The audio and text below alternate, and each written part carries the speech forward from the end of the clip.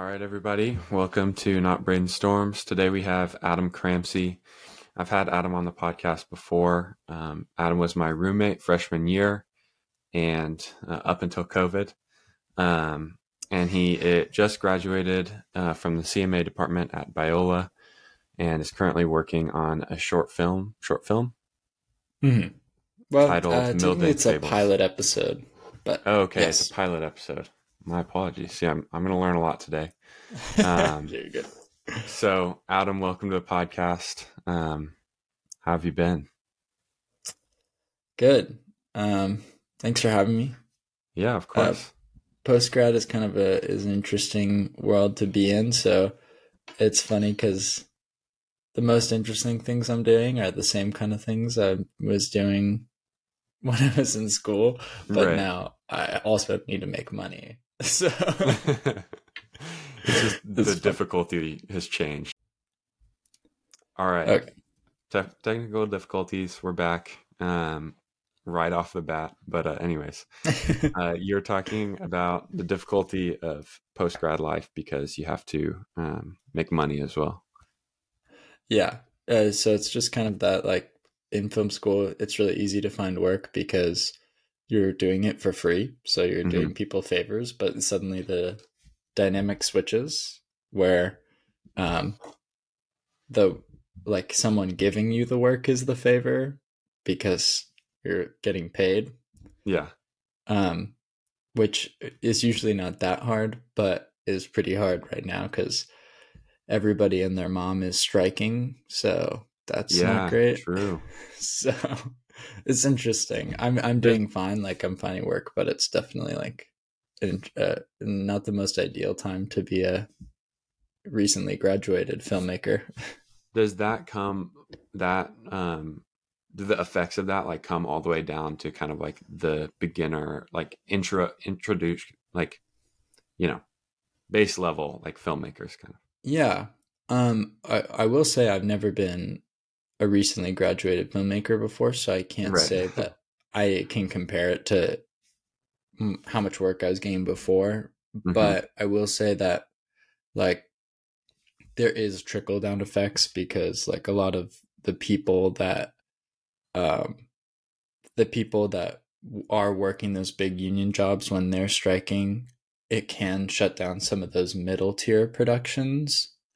So like for example, right now SAG is striking, which is the Screen Actors Guild, Hmm. and SAG actors work on all sorts of projects, not just like the biggest ones, but even some of the student projects I was on at school had SAG actors on them, and so those like indie productions that had SAG actors might not be going on, and the crew members from those SAG productions are probably working other things, other gigs that maybe I would have been um, a candidate to work on.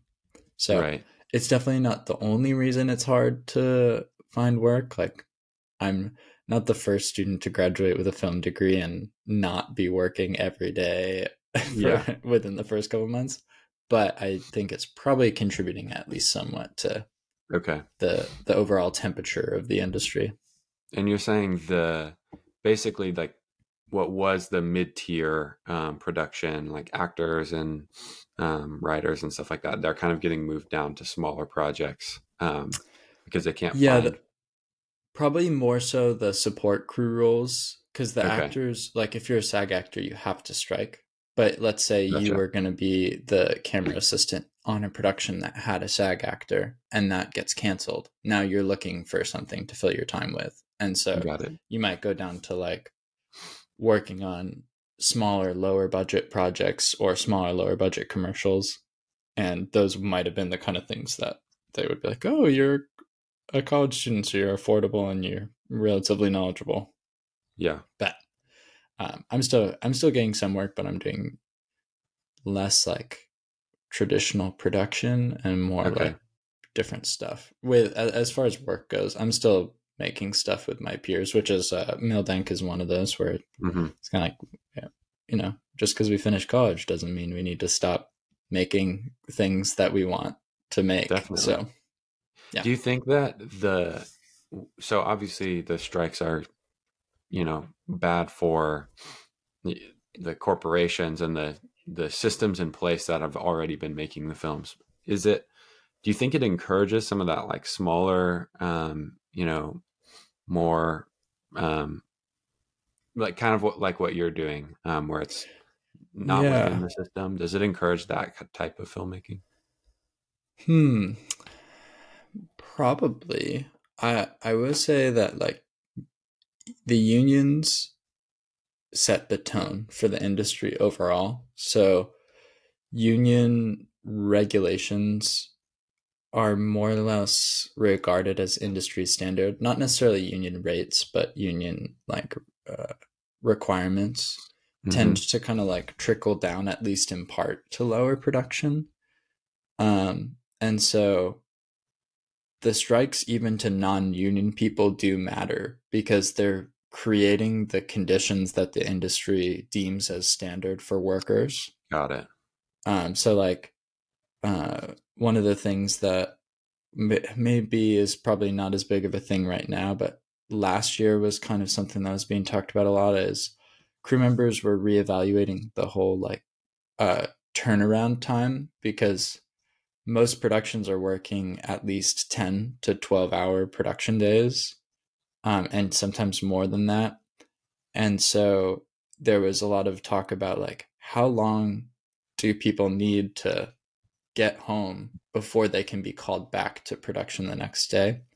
Um, and the industry standard has kind of been 12 hours, but it wasn't actually technically mandated. So there were a lot of productions that were doing less than 12-hour turnaround. And Mm-hmm. like in LA, if you're driving 2 hours on either end of your Yeah. thing, it's like less than 12-hour turnaround can be a really like literally dangerous. Yeah. So there are some things like that where if the unions strike and get certain like rates set as standard and certain like workability things set as standard, that will affect outside the unions to some degree. Obviously, people aren't like forced to follow them, but like they are if it's a union project. But Right. as far as like encouraging people to avoid the system or like not work in the traditional space, I haven't heard a lot of filmmakers say that um, specifically, but I will say that I even just noticing in myself and even just like a few like small conversations with peers where we kind of look at the temperature of things and it makes me think like are there alternative ways to do this thing that I love Yeah. um, without having to play the game like this. Um, and it's definitely interesting. Like one of the things that I've been like watching really closely is the like migration of traditional filmmakers to YouTube and Yeah. seeing like not just like people who like making videos deciding they don't want to be directors and going to YouTube. That's been happening forever. Yeah. And then they make like cool vlogs with good storytelling, but they're not making films, they're making videos.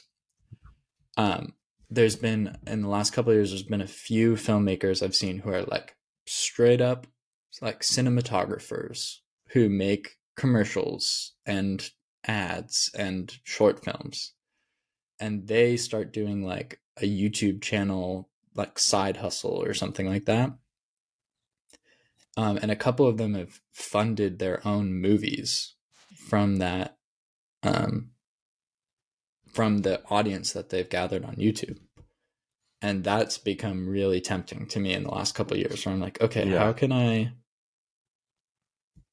how could I create something, like create some sort of like day job out of YouTube that really just bankrolls the things that I'm passionate about Yeah. versus making a day job out of productions that aren't exciting and then using those to bankroll the productions I'm excited about.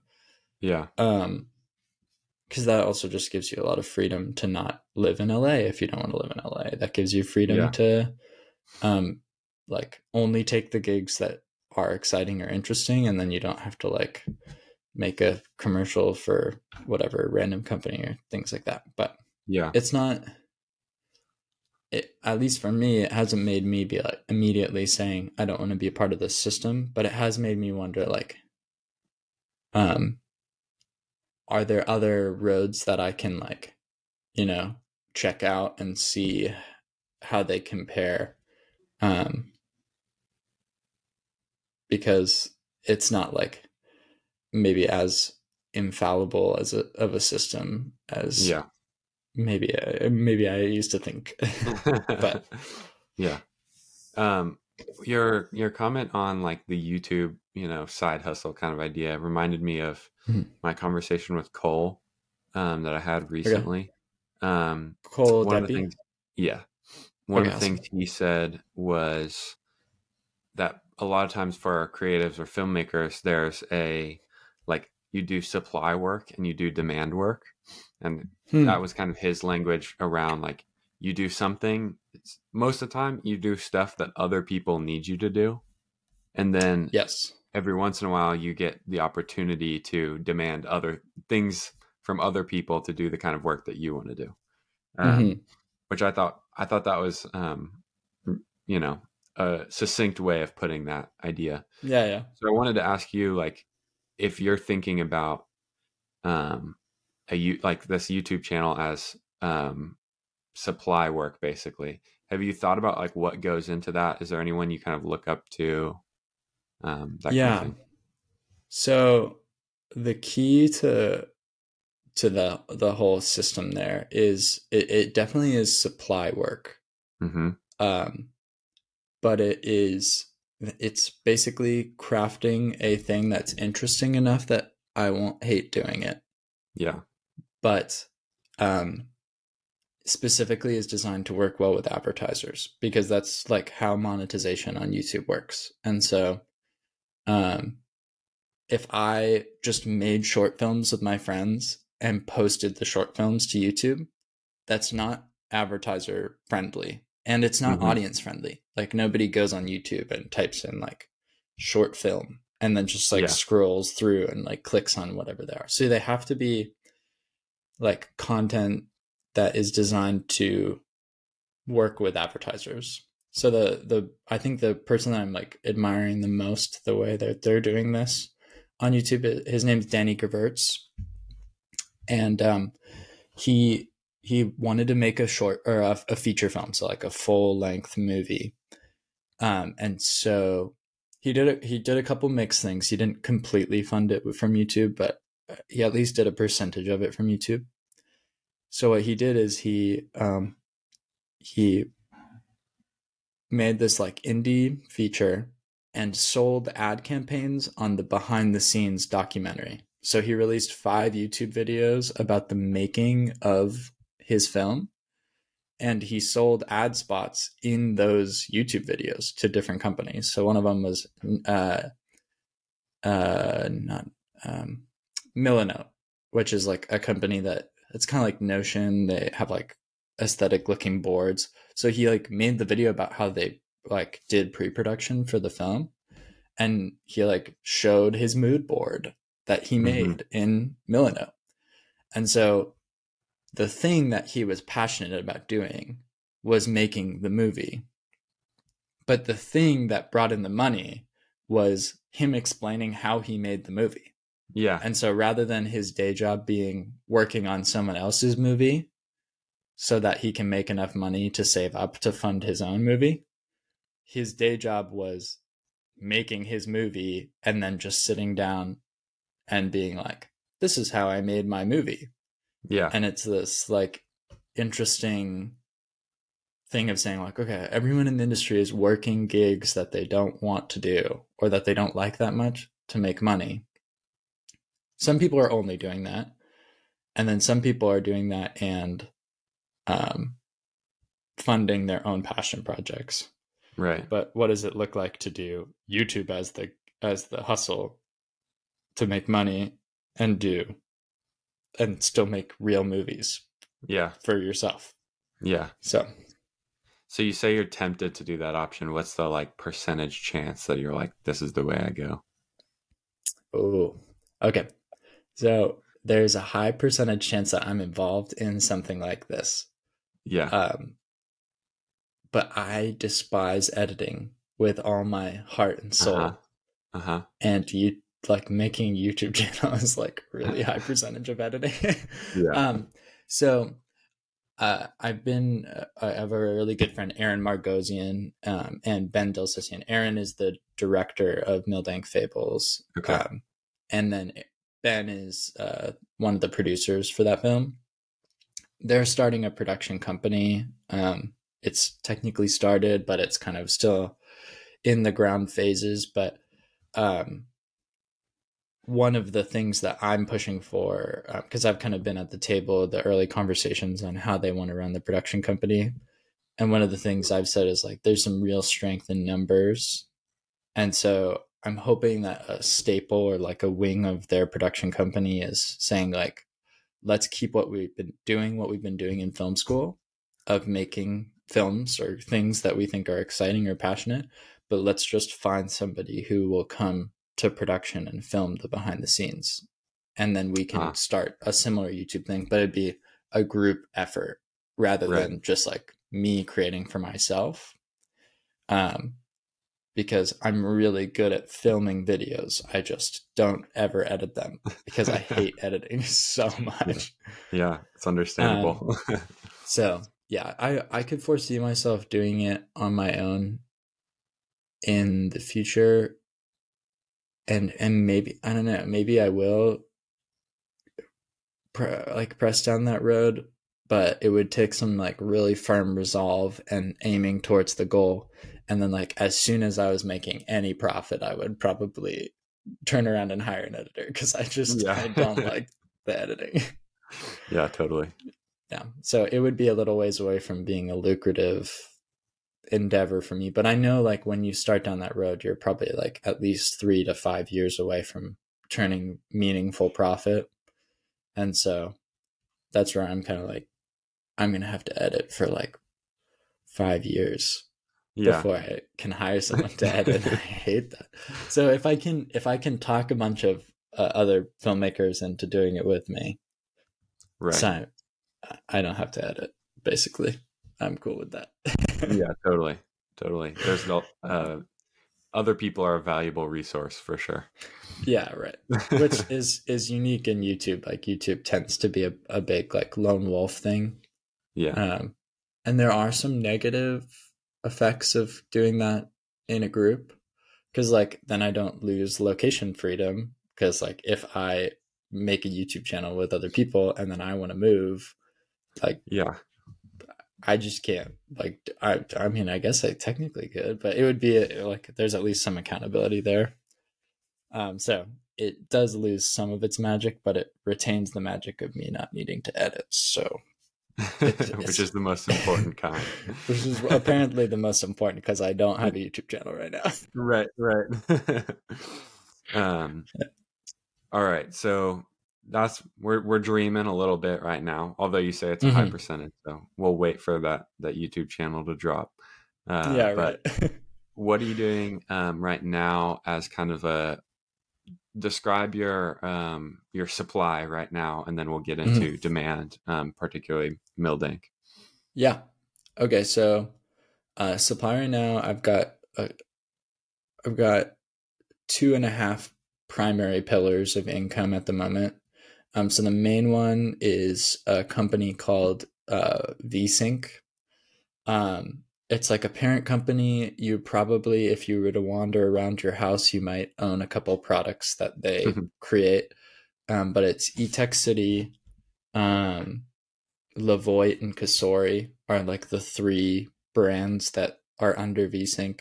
So eTech makes everything under the sun, but like the primary things you'd see are like bathroom scales or like food scales. But they make a bunch of stuff. Okay. And then Kasori is like their food related products. So like if you have like an air fryer or like a kettle, like the electric kettles. There's like a decent chance that it's a Kasori one. And then Levoit makes like air purifiers or humidifiers or things like that. So it's kind of fun for me when I like walk around people's houses. I'm like, I know those guys, or like I shot an ad for those. But my good friend Graham, who would be a great person to have on your podcast, by the way, Graham Skinner, he was working full time at eTech or at VSync for right after he graduated, and he moved on to working full time at the Salvation Army, who apparently has like a super cool documentary branch of their company. I was like, "You're working I've where?" never seen a Salvation Army documentary before. Apparently, they're awesome. I don't know. I need to find some now because I was like, well, "You're working where, Graham?" And he was like, "It's super cool." Anyway, yeah, so I've been contracting with them as a photographer and a cinematographer. So it'll be like someone on the marketing team will say that they have, X new product and they need, videos for this platform or this type. So yeah, it's good. It's definitely, I'm doing a lot more directing than I prefer. Okay. Which is because they're kind of the way they do things is they have like a director cinematographer, like one person doing kind of both. And like I will say, it's not very advanced directing. Like it's a model being like, press that button and smile. And so it's definitely not like I'm not, directing deep emotional depth. But I will say that like that part of the job is really taxing for me. Like having to make all those decisions about what's the best way to show the product and like what feels natural or not natural for the actor to do. Like I've been doing so much like just straight cinematography of like how does it look, how does the camera move, how's the lighting and the angle, and so doing like mixing in even really basic directing in there is just like not a mode that my brain likes, or at least that's not very well tuned. So that's been probably the most challenging part of it. And then the other pillar has been weddings. I'm like filming some weddings, video as the primary shooter. I'm second shooting, which is like basically just being an assistant. I've done a wedding second shooting video recently, and that hopefully will turn into some more work. And then I'm also doing some photos, mostly second shooting for my fiance Claire, right? Because she's a baller wedding photographer, and we realized like a couple weeks ago that she was hiring second shooters, but like I'm broke, so she was like, "Oh, I can just hire you to second shoot." So yeah, I'm actually doing all three of those things this week. I'm doing a photo shoot with eTech tomorrow, and a wedding video on Friday, and then driving back down to LA to second shoot photo for Claire on Saturday. So but yeah, those have kind of been my main pillars, those two things, weddings and the commercial stuff. And then I have like a little bit of mixed in other stuff. I've done some work with Zach King in the past, like filming his social media stuff. It's been slow right now. So, but those kind of seem to come in waves where it'll be like, they won't ask me for anything for a while, and then they'll ask me a lot. So I'm not totally sure if that'll come back around, but that's been some of my work. And then I've also do like every once in a while I'll get a call from someone. They're like, "Hey, we asked so-and-so who told us that you are a good AC. Do you want to come like pull focus on this film?" So I've had some of that stuff come through and then get canceled or not work out. But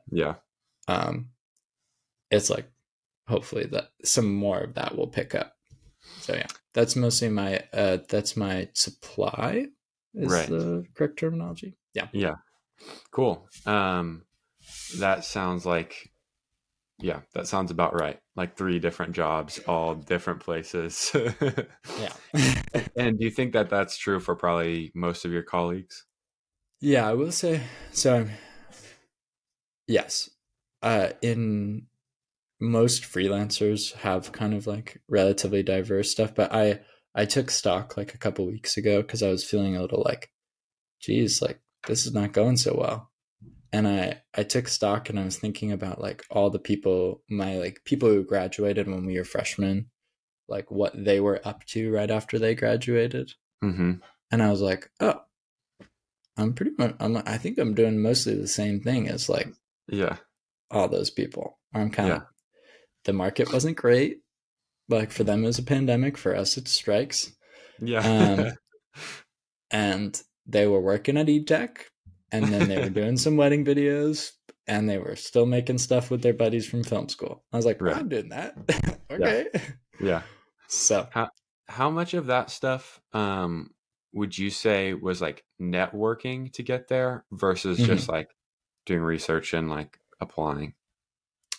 All of it was networking. Okay. I So suspected like that was true. obviously, I mean, if you want to count um being engaged as networking, all that work is coming from my, like some of the wedding work's coming from my fiance. Right. And then a lot of the wedding videos, like you're getting married, I'm getting married. Like this is the time where all the people we went to college with are getting Right. married. Yeah. So like for weddings, I'm not really like, that's not like industry networking. Although one of the gigs I did get from somebody I worked with for a while, and then Okay. she like this girl asked him if he knew anybody who could help film weddings, and he was like, actually, Adam can. Anyway, so that some of that's networking. The e-tech thing um, was networking, where like Graham and I have been peers at the program for a while, and then Graham left the job and basically just called me and said like, "Hey, I'm leaving, and I recommended you." Yeah. And so that's kind of been, it was like me reaching out to them and saying like, "Hey, like I'm available and interested," and that kind of like turned into some work, but it was like with Graham's endorsement. Totally.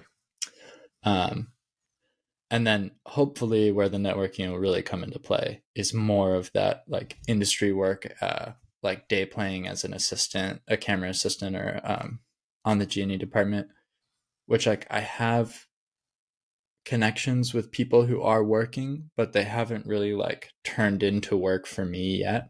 Right. So I'm hoping that's like really where the networking will shine at some point.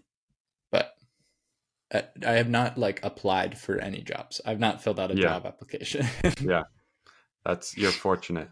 Uh, Yeah. because I'll take a brief moment to share like advice for anybody who's listening is like network, don't apply on like LinkedIn or Indeed, because I've done that for like probably 2.5 years of just applying to internships, jobs. Like at first it was engineering stuff, and now it's just like kind of that and whatever. Um, but the every job I've had for the past uh like 2.5 years has been I knew somebody and they got me, I got the job through somebody. Um, so I think sometimes it's tempting to like just apply to jobs. I know in the film industry, it doesn't always, it doesn't really work like that, but for other like fields, make connections, super important. And Cole said the same thing. Like a lot of Cole's work came from, he just like met random people and that's just how it works. So that's my two Yeah. cents.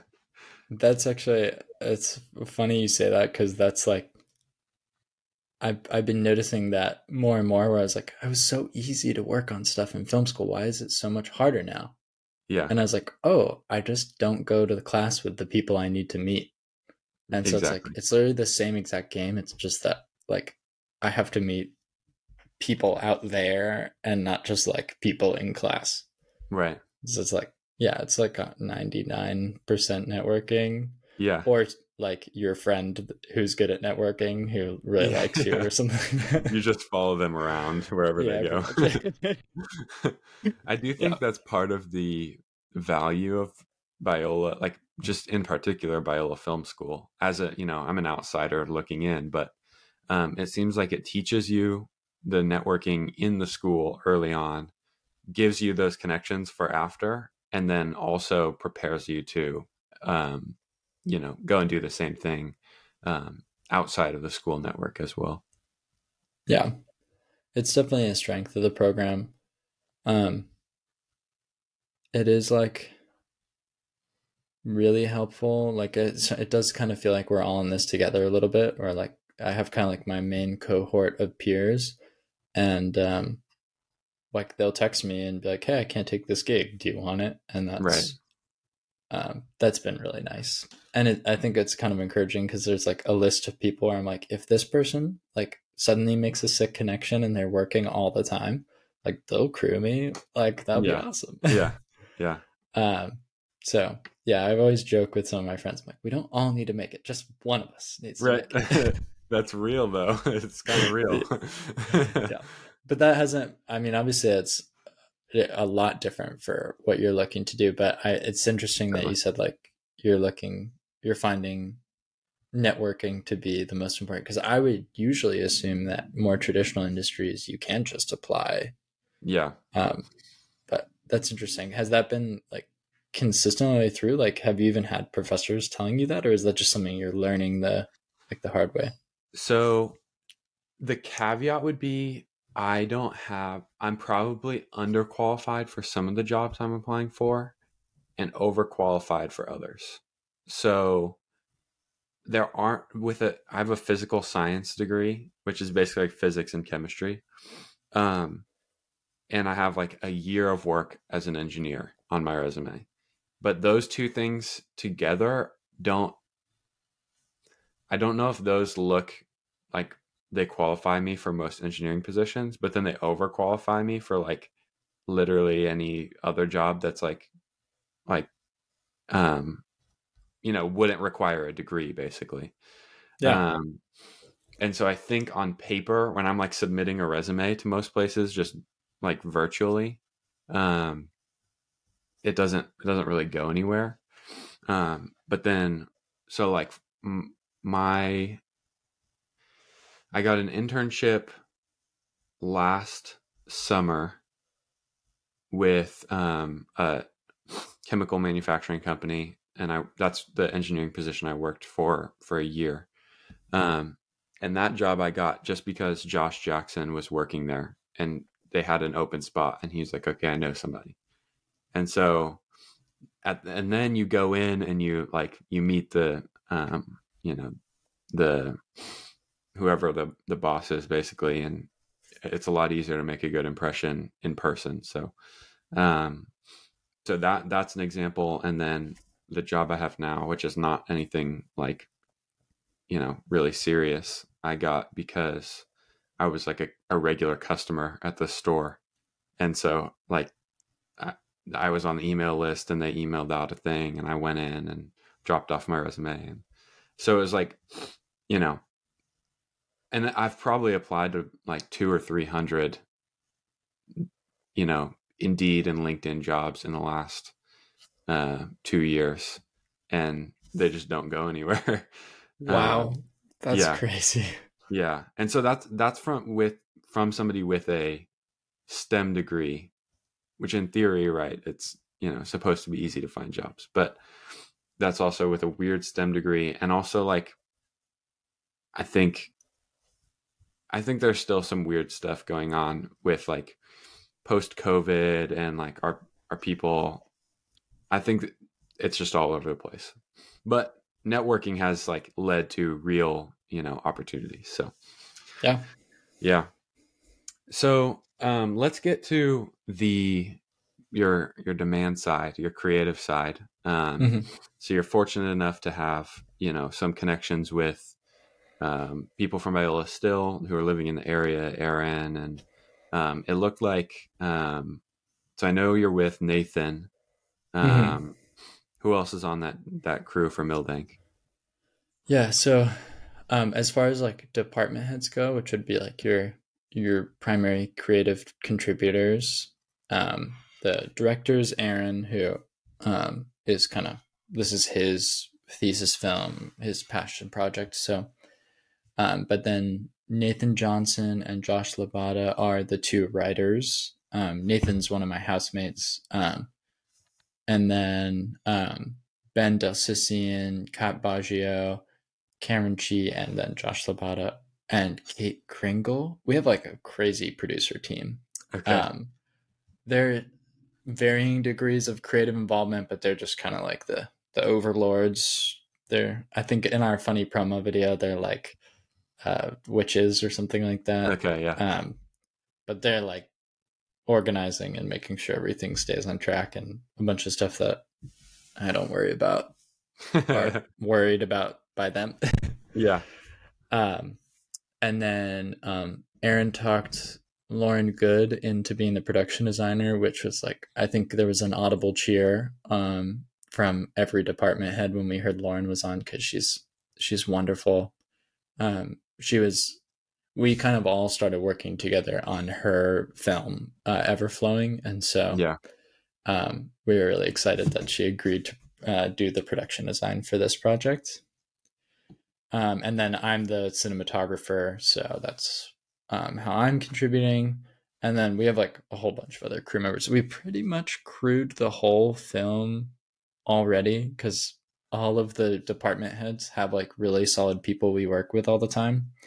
And so it was like most films are like struggling to crew up, and we already like we're fully crewed. We were like Nice. My department was fully crewed like 6 months ago.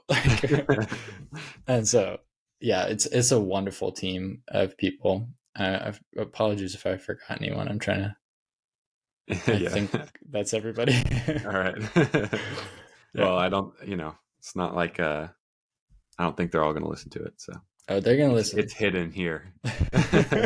if you missed anybody, and just get some angry texts. Right? Yeah.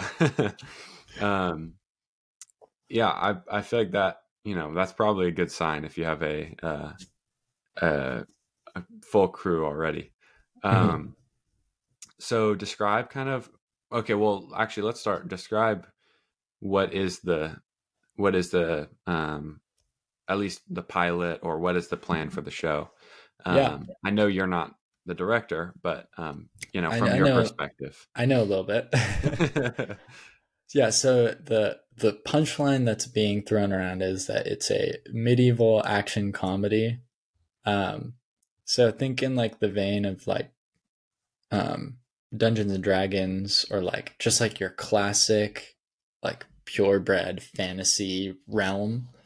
And then it's action, because Aaron loves that like physicality, that action aspect of an adventure story, but then it's just also super funny. So like the writers Nathan and Josh are just super funny dudes, and so it's very like tongue-in-cheek.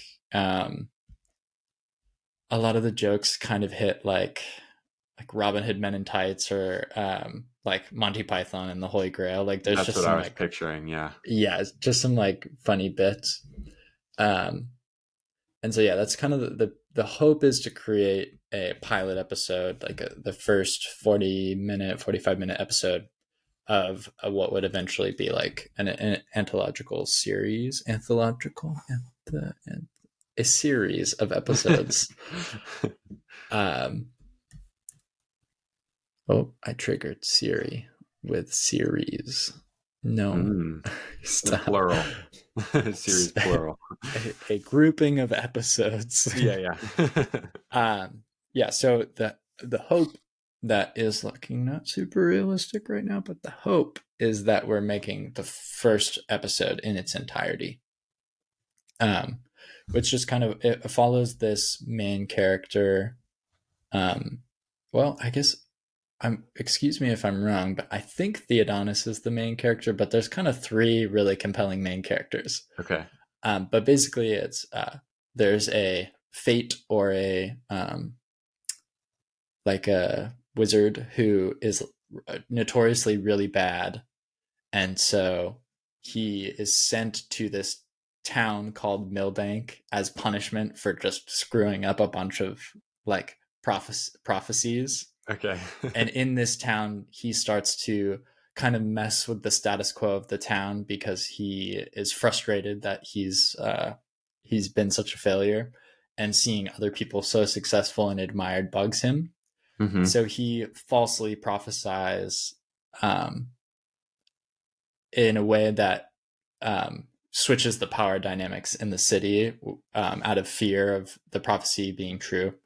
And so basically this like huge macho hero, Theodonis, who's just kind of like a Gaston character, ends up promoting his squire to the hero of Mildank. And so it's kind of this like very charming story of this like scrawny little kid who wants to be a hero someday becoming a hero immediately and having to learn how to defend Mildank.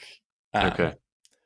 So there's some layers and some twists that I won't give away, but it's just kind of this like very charming, like larger than life, ridiculous story with just like Nathan Johnson and Josh Lavada written all over it. Yeah. it's truly one of the most fun scripts I've ever read. Yeah. The I mean, all I can speak from is like the promo videos. But I think you do get you get that feeling from the promo videos, and the that both the aesthetic and the I think like thematically too, you captured that really well with the promo videos. Like that's very tangible, even from things like the font, the upwards lighting on the faces, like on your video where you're working on the camera. So all that stuff stood out to me like right away, and I felt like I was put into that environment pretty effectively. So I'm super excited. Yeah, it's gonna be cool. That for me, it's not my genre, but Aaron's letting me make it my genre, which is exciting because like traditionally when you think of these kind of stories, like Monty Python and like Princess Bride, like nobody is like, you know, those movies look so cinematic, like those are crazy, like nobody talks about that. And so when I was pitched the idea, I was kind of like, hey, wouldn't it be funny if we take the visuals really seriously? And that's like a visual juxtaposition to the ridiculousness of the story. And then I like crossed my fingers and I was like, please let me have fun on this film. Please let me have fun on this film. And then they were like, yeah, that's great. And I'm like, yes. And even the promo video is kind of the first like chunk where I've gotten to do that, where I was like, okay, I'm gonna light it dark and moody, and I'm gonna go with that like there's like strong color contrast between like the blue light hitting the walls and like the warm light on the faces and that kind of stuff. So I'm honestly, it's been really funny. People really enjoyed the promo material, and it was like 4 hours of us just sitting in the studio. I think I had like 3 lights up, and like the scripts were like mostly improvised on set. Yeah. Like, we're just kind of like, I built this camera. We had fun. I've gotten more text messages about my performance in that video than I have about anything else I've ever worked on. You're like, really? I had a professor text me, and he said, "You are really good in front of the camera, Adam." And I texted him back. I'm like, absolutely not, Davey. Do not get any ideas. I'm not acting in your next short film. I will not do it. That's funny. That reminds me. I mean, you know, obviously Jack has been, you know, on his journey of figuring out how he can work his way into the film world, but he keeps talking about like he just keeps getting invited to act, like to a bunch of different stuff, and he's like, that's not what I want to do, but I'm good at it, and it keeps happening. That's awesome. Kind of funny. But yeah, I mean, I kind of can see that though. But it might have your acting performance may have been because you were playing like mastermind camera like guru, which is like kind of just what you are. Yeah, that is my demeanor on set. I Yeah, just yeah, exactly like I that. I just walk around and tell people they don't matter. That's kind of Right. my thing. Okay, fair. Maybe Well, that that part is was a actually, little dramatic, but yeah.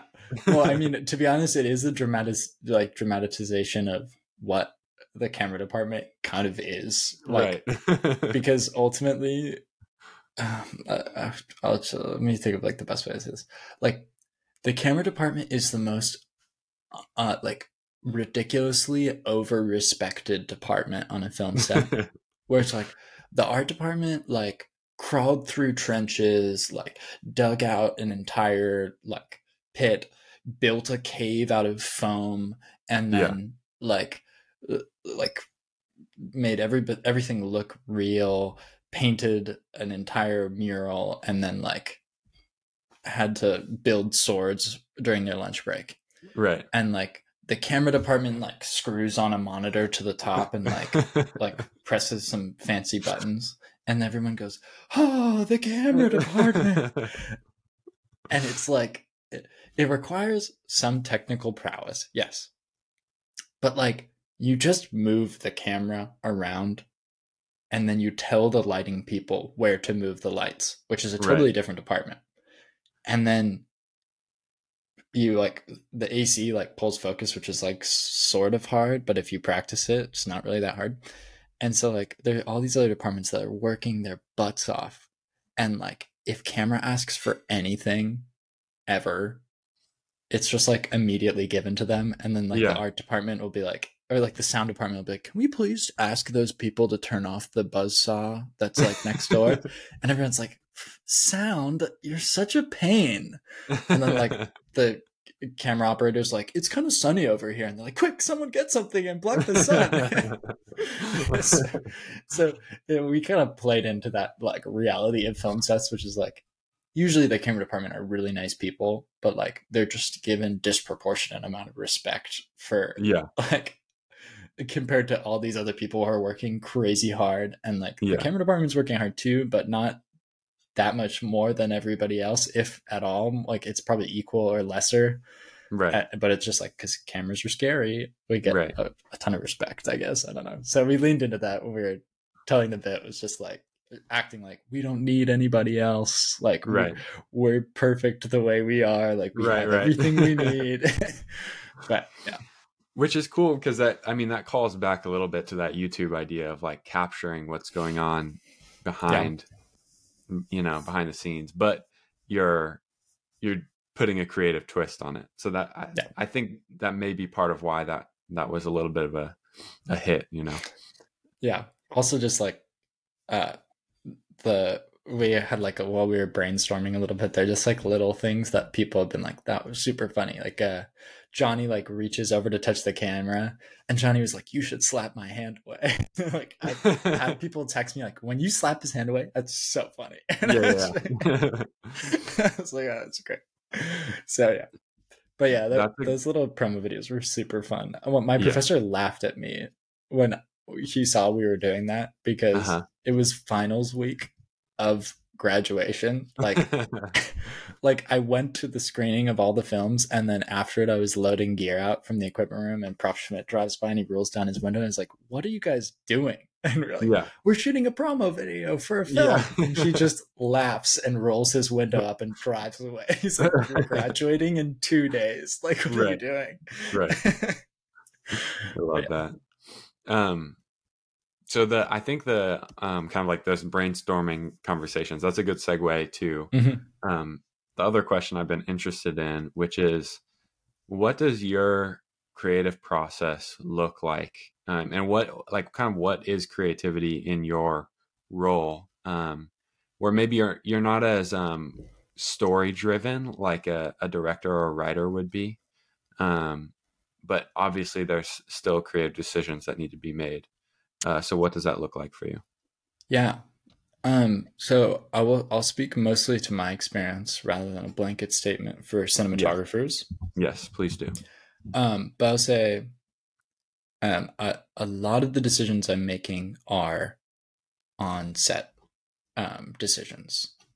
And that's probably a lot to my style as a cinematographer more than maybe a lot of other cinematographers, because I know a lot of DPs will just like they plan meticulously every shot. I was on a film the other day with Graham where he had like created a 3D render of every shot of the movie with lighting and movement.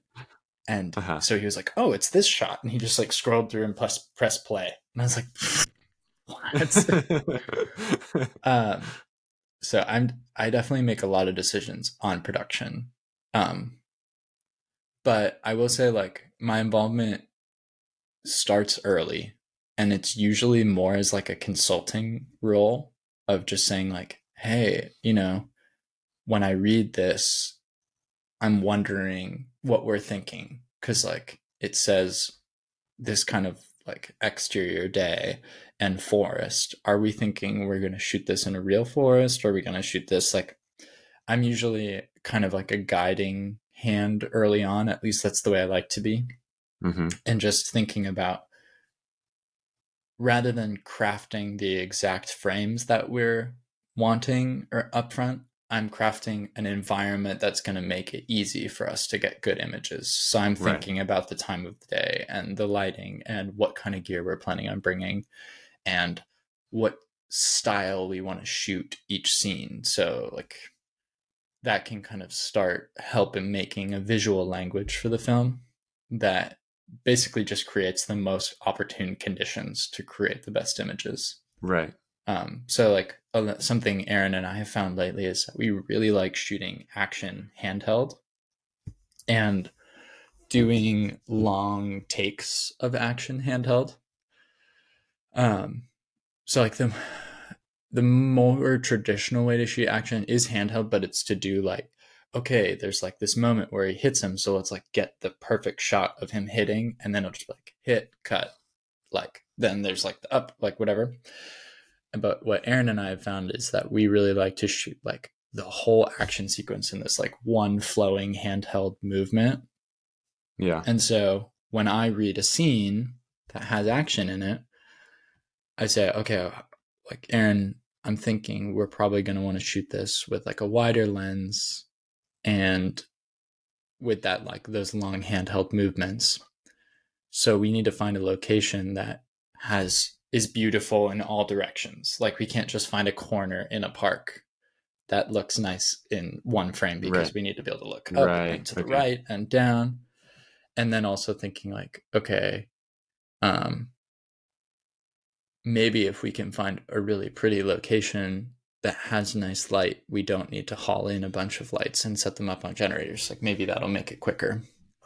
And then I'm also pairing that with the technical of saying like, okay, what cameras do we want to use for these sequences? Do we have like, do we want to use the really big camera? Is that going to be too heavy for this kind of thing? Do we need the weight to stabilize out the shake? So it's usually that process across the whole script where I'm like picking things out and saying like, okay, instantly I know we're going to need dollies a lot. So I need to come up with a plan for getting dollies to where we are. We're going to shoot a lot Right. of handheld.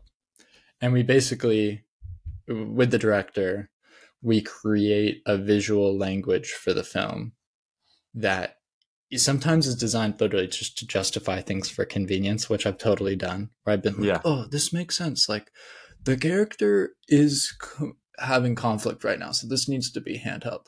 And Yeah. the director is like, okay, sure. And I'm like, I don't want to holly dolly all the way up there. Right. But it's generally that like across the board saying like when one of my professors described it like you make up rules to justify why you're doing things the way you want to do them. And Yeah. so it's saying like, okay, close-ups are when characters are feeling this way. Handheld is when they're feeling this way. Right. This character, for whatever reason, maybe this character is really isolated, so we always want to shoot them with like a super tight lens that just like blurs out the background a ton and just separates them from the Yeah. environment, like that kind of stuff. So that's what we're doing up front is kind of creating Yeah. that So foundation. right. So two things I'm noticing. The first, I like what you said about the kind of like visual language. Like and I think that's probably an easy way for most people to understand it, is like, because you get that intuitively when you go to the theater and you see a movie and you're like, um, the better a movie is, the more quickly it's going to, or the more intuitive its visual language is, probably. There's probably exceptions to that. I'm not qualified to make that statement, but just in general. um, so I like that point. But I also want to like make an analogy to like a chef. That's what it sounds like to me. So you're kind of like, okay, I want to make sure we get all the right ingredients. I've got all the right tools. I've got my pots, my pans, my all that stuff. And then as you're cooking, you're like, oh, this could use a little bit of this or a little bit of this. So there's like the reactive part of it too. But you can't necessarily plan the reactive part, because the planning is all about just creating the environment, which I think that's helpful. I have there's this quote. I can't read it right now, but I've been reading it on past episodes as well. It's from a book titled The Black Swan by Nassim Taleb. And he says, it's something like the tool for entrepreneurs and discoverers, and I would include creatives as well, is not top-down planning, but maximum tinkering. So I kind of want to test that against your experience. Like, has it been more helpful when you're like nailed the environment, in that kind of like, preparation, or when you're like, everyone feels comfortable to just like tinker and try new things, and kind of see what comes out of that? Yeah, it's a little bit of both. Yeah. But yeah, so I will say there are cinematographers who love to plan a lot more than me, which I mentioned. Right. But there's a real like beauty to creating an environment where everyone can tinker. Yeah. And where like someone can just give you an idea, like, what if we did it like this? And that usually is happening between me and the director. Right. Where it's like, oh, what if we, we're just like a little lower and then we push up, or so we do some of that ahead of time. There is ideation of shots, Right. which is like the director and I like had a long call, and we were like basically just imagine the scene together, right, and write down what the shots are. But yeah, there's a real beauty to a production where you have the space and the time to tinker and to like just dial and nail it. On the flip side of that coin, my favorite thing about production is that it has time limits, because infinite tinkering is like, if you have any like perfectionistic bone in your body, you'll never make what you want to make. And so I think that honestly, like, this is something Aaron and I talk a lot about. Like, the two of us, often the reason we get along so well is that we're not the best at our job, but we are probably the most decisive at our job. And so like, I know like other cinematographers who are like far more talented than me, not even like industry people, just like friends in the program, who are far more talented. But I think the strength that kind of has been a real big like selling point for me is just that, like, when we have 15 minutes to get 3 shots and we need to like just need to rattle them off, like, I stop tinkering, I stop asking people for their opinions, and I just say, like, put that light right there, like, move this thing there, and then I'm just going to frame it up like this. We're going to roll for 12 seconds. I'm going to get it, and then I'm going to pan over and get that shot. Like, I'll just kind of like take charge of my department, and sometimes more depending on like when I'm working with Aaron and I have like a 30-second powwow, and I just say, I think this is how we can do it. And then Aaron goes, okay, cool. Then I'm going to like adjust it like this. And then we'll just like go. But sometimes, like, depending on the director, it'll just be like, hey, do you trust me? Like, I'll get you your shots. And they'll be like, Yeah. okay. And I'm just like, okay, you get over here, you do that. Right. Just like, which I think is my strength. So there is that, like, there, you want to create an environment where you can tinker as much as possible. But Right. also sometimes the constraint is what ends up creating the thing that you're most excited about. Oh, that's good. Yeah. And so it's not that you don't always, like, you want to create the most tinkering, because obviously ultimately, like, there are going to be roadblocks that come on their own. Like, you don't need to intentionally build in constraints. Right. But my films that I'm most excited about, like my favorites, are often the ones that were like the most rushed and the most inopportune conditions, where we Right. fell behind, or I Because it didn't get a forces chance your to dial hand. the light. Right. Yeah. And that might be unique to me. Like, maybe I'm just better under pressure. Like, when I have Uh-huh. more time, I make okay images, and when I have no time, I make great ones. I don't know. Right. Yeah. But yeah, I think it's got to be that push and pull between the two, Okay. because there's like a sweet spot where you have enough time to be creative, but not enough time to overthink. And that, I think that's like really where I thrive. And that's part of why I hate editing, is like it's Yeah. infinite time to make Yeah. decisions. Okay. Yeah. Yeah. And like, even if you have a strict deadline, like, you could work 2 more hours on it and make Right. 1,000 more tiny little choices. Right. So I like the, like, okay, I have like 30 minutes to get a shot. I had time to ideate and tinker and talk with my gaffer. But like, ultimately, at the end of those 30 minutes, we need to have recorded that shot already. And I like that. I think that is kind of like it's exciting, and it's also, I think, produces better pieces than if I just had 3 hours to get that shot. And Totally. Yeah. I don't know if it would be any better at the end of 3 hours, if not worse. Yeah. That's insightful for sure.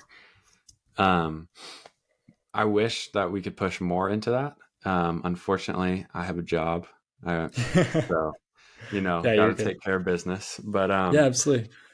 Adam, thanks so much. I appreciate the time. I'm super excited for whatever you've got, in the works, whether it's a YouTube channel or Mildank or, once you can find an editor at least. Yeah.